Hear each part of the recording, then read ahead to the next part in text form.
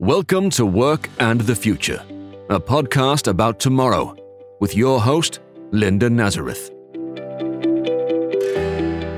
Hello, and thank you for joining us today. Well, today we have a different episode to share with you. I'm excited. I have a new book that's just been released. It's called Working It Out, Getting Ready for the Redefined World of Work. It's something I've been working on myself for a while. I'm an economist and a futurist, but I'm also someone who's been informed by this podcast, informed by being a keynote speaker and being in front of audiences the last few years. And I wanted to put it all together because I think we're at a turning point in economic history, honestly, a turning point in the future of work. And we're looking at these mega trends, we're looking at technology, we have a lot of challenges, and it's a good time to take stock of where we're going and how to be ready for it. Now, obviously, I couldn't talk to myself about the book, so I thought really hard about who I'd like to speak with. And I came up with Bridgitte Anderson. Now, Bridgitte is the president and CEO of the Greater Vancouver Board of Trade. She's also a friend. We go back quite a long ways. We were both on business television together. And I knew I wanted to speak to Bridgitte because she cares about these issues. She's close to them. She's gone on to a lot of leadership positions, most recently with the Greater Vancouver Board of Trade. And she has a stake in this. So I thought this is who I want to have asking the questions. So we had a great discussion, an interview, and a chance to talk about a lot of the things that are going on and why we should care and where should we be going with this. It was a privilege, and I thought it was a great use of my time. So please stay with us to hear this.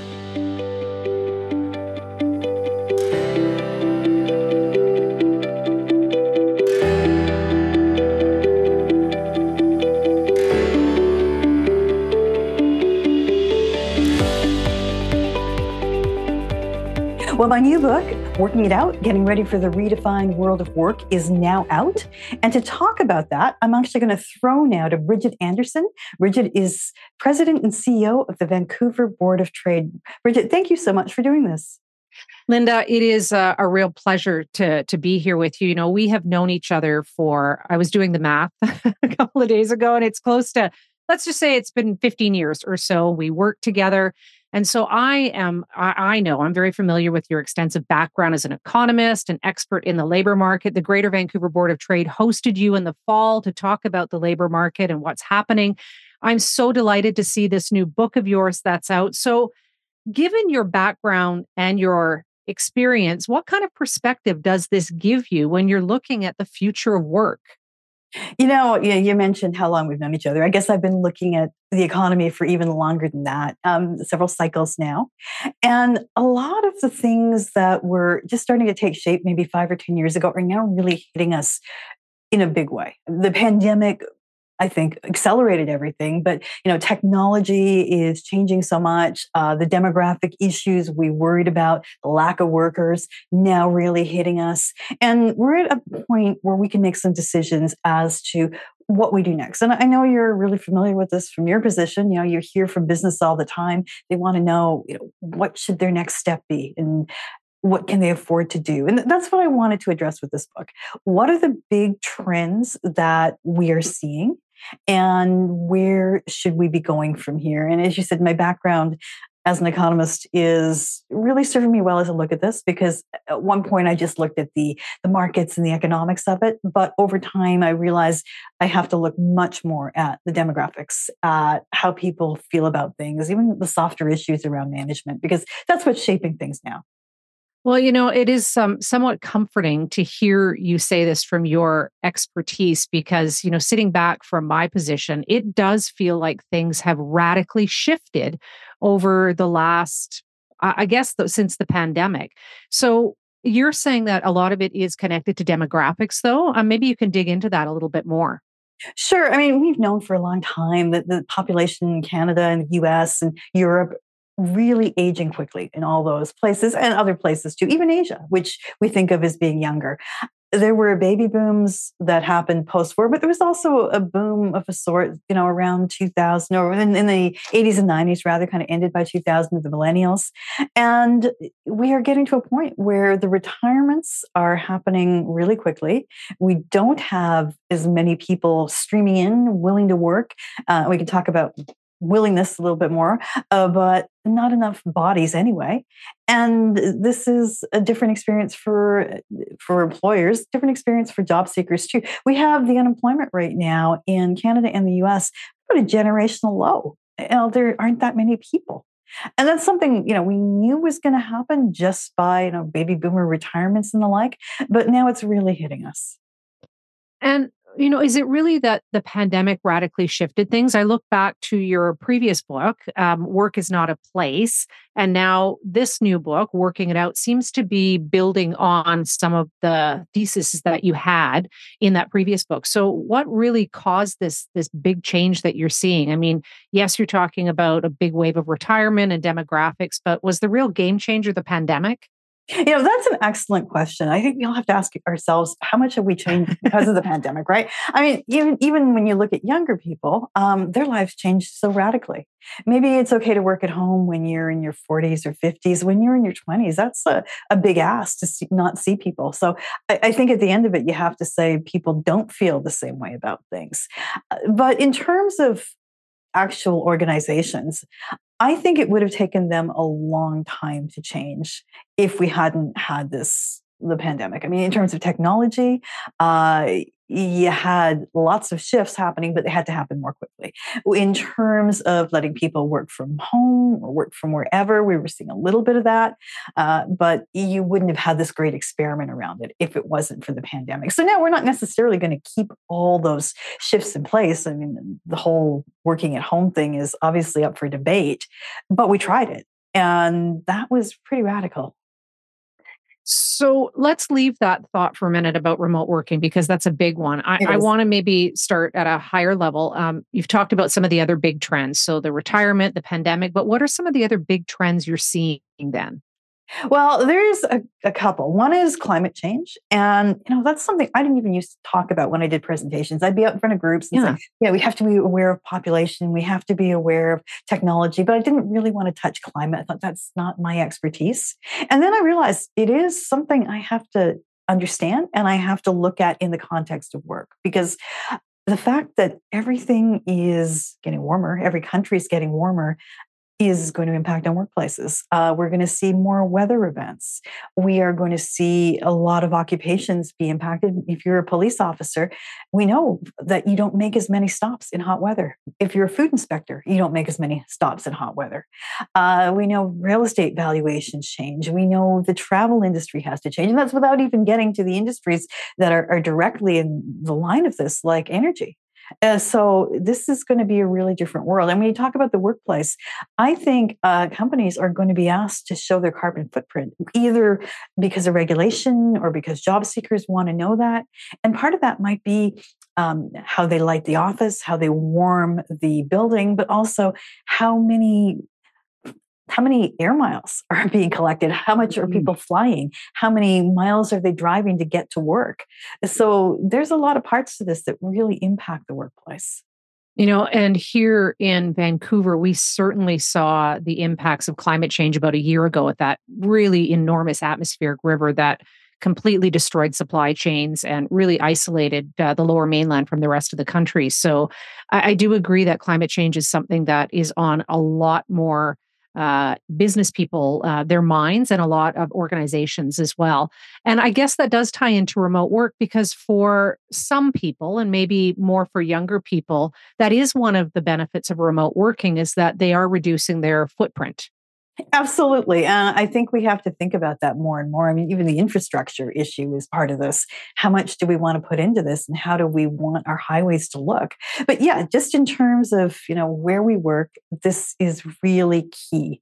And if you talk to younger workers, and as I know you do, it's something they're aware of. They look at companies, and now they have the luxury perhaps of choosing which companies to go to and say, what are your values? Are you aware of climate change? What are you doing about it? And that's something that managers perhaps didn't think about in the past, but something they will have to think about in the future. Now, how am I selling this company in terms of our carbon footprint? Values. Interesting you mentioned that because, back in the day when we were choosing our careers and choosing our employers, I'm not sure that values really was top of mind. We thought a lot about maybe benefits or location of work Mhm. or a number of other things, Okay, but yeah. yeah, pay for sure. Values is really important to a lot of prospective employees now. Yeah, it is. And, there's nothing wrong with that. I think that's great that we're in this place where we're asking what a company does. And, older workers might say this is something they always cared about, of course, but maybe there wasn't the luxury of choice when we had an unemployment rate that wasn't a generational low.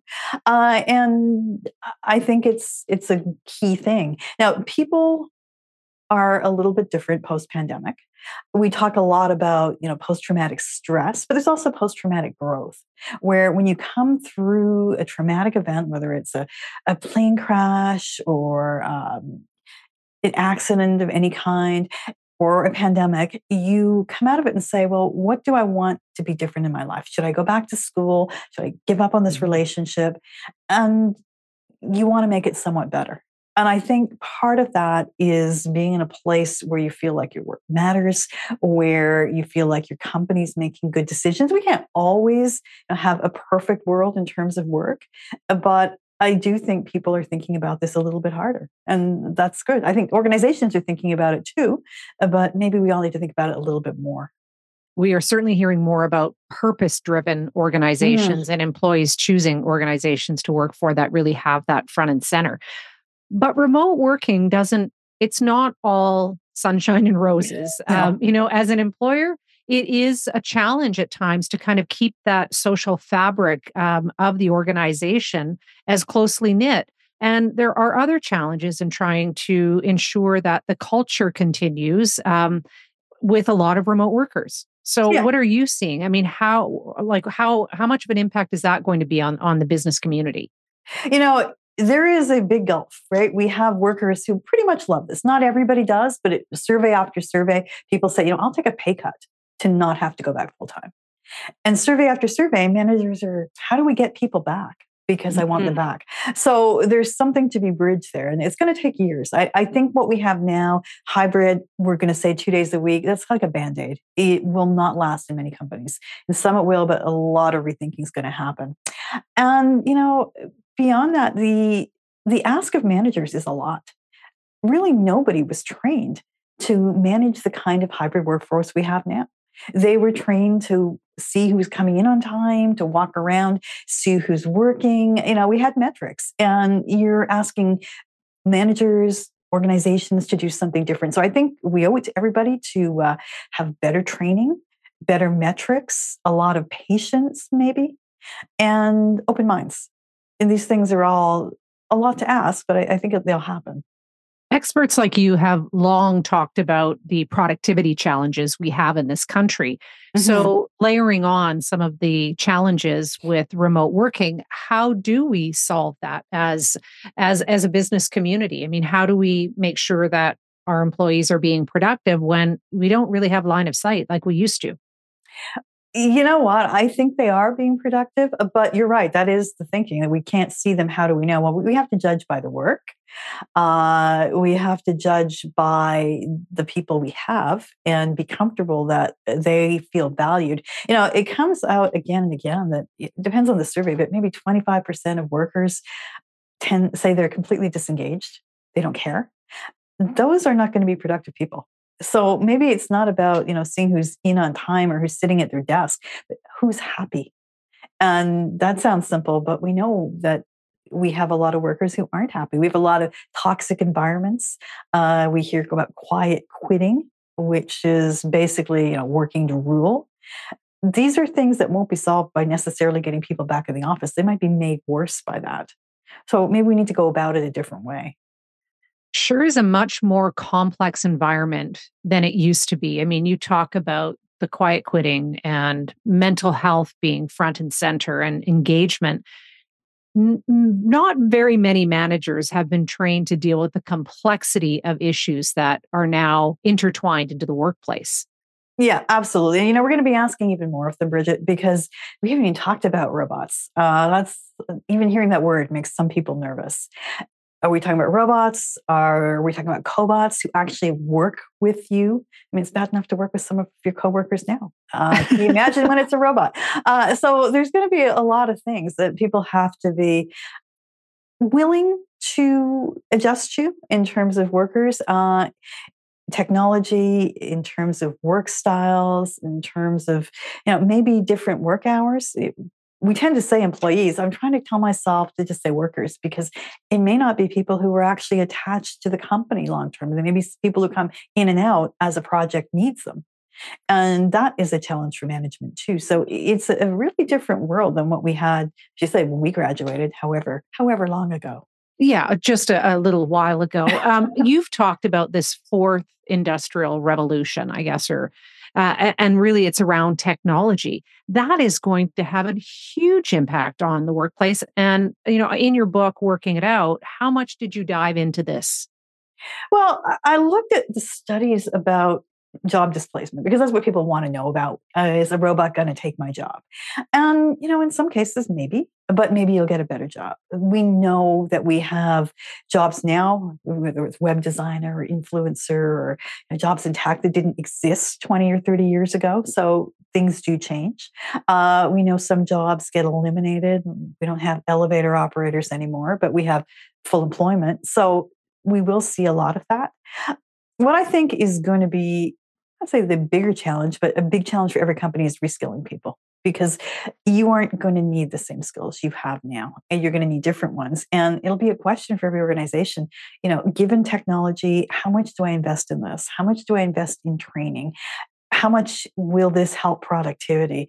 And there won't necessarily be easy answers or quick answers, but they can't really be avoided. We're going to see this happen. And I know people listen to this and say, well, we've already had this happen. And now we have websites and we order online and we have robots. But I think we are only at the beginning of this. The speed of change is what distinguishes this industrial revolution from earlier ones.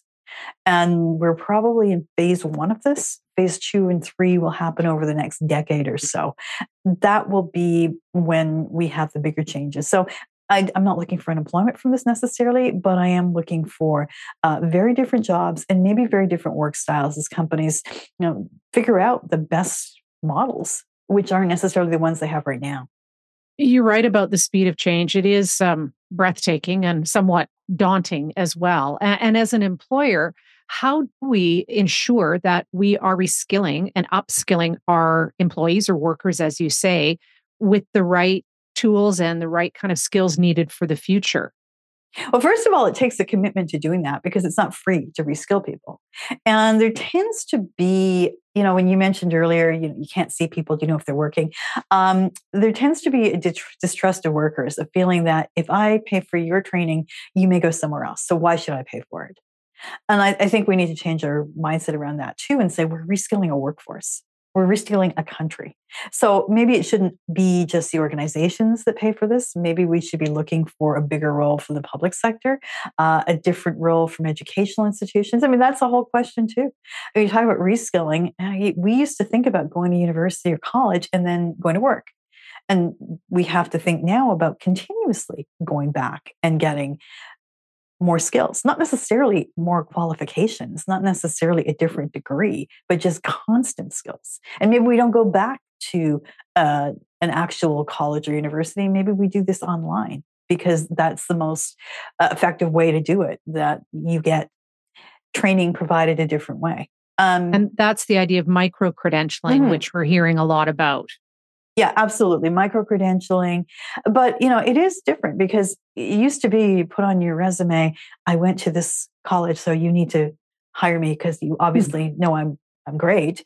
And that may be totally relevant. I mean, some companies, more and more companies are now saying you don't even need to have a degree. We just want to see the skills. And that's actually harder. It's easier to just have the rubber stamp than to continuously have the skills. So it's going to be on workers as well as on organizations to keep us ready for what's coming.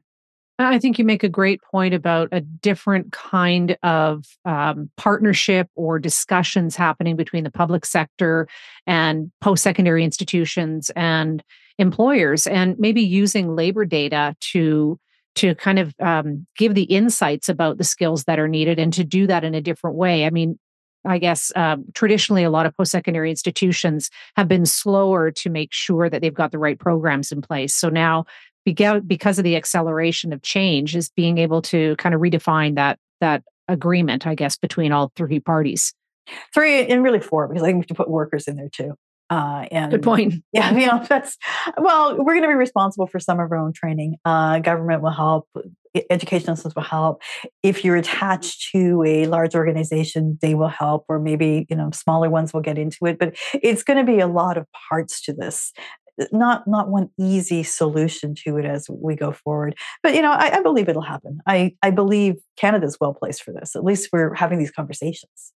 And I the know in US and Europe. Yeah. exactly. Yeah. And in working it out, I know it's a future look, but thinking about the immediate future, we are potentially looking at a recession, definitely a slowdown, a very tight labor market.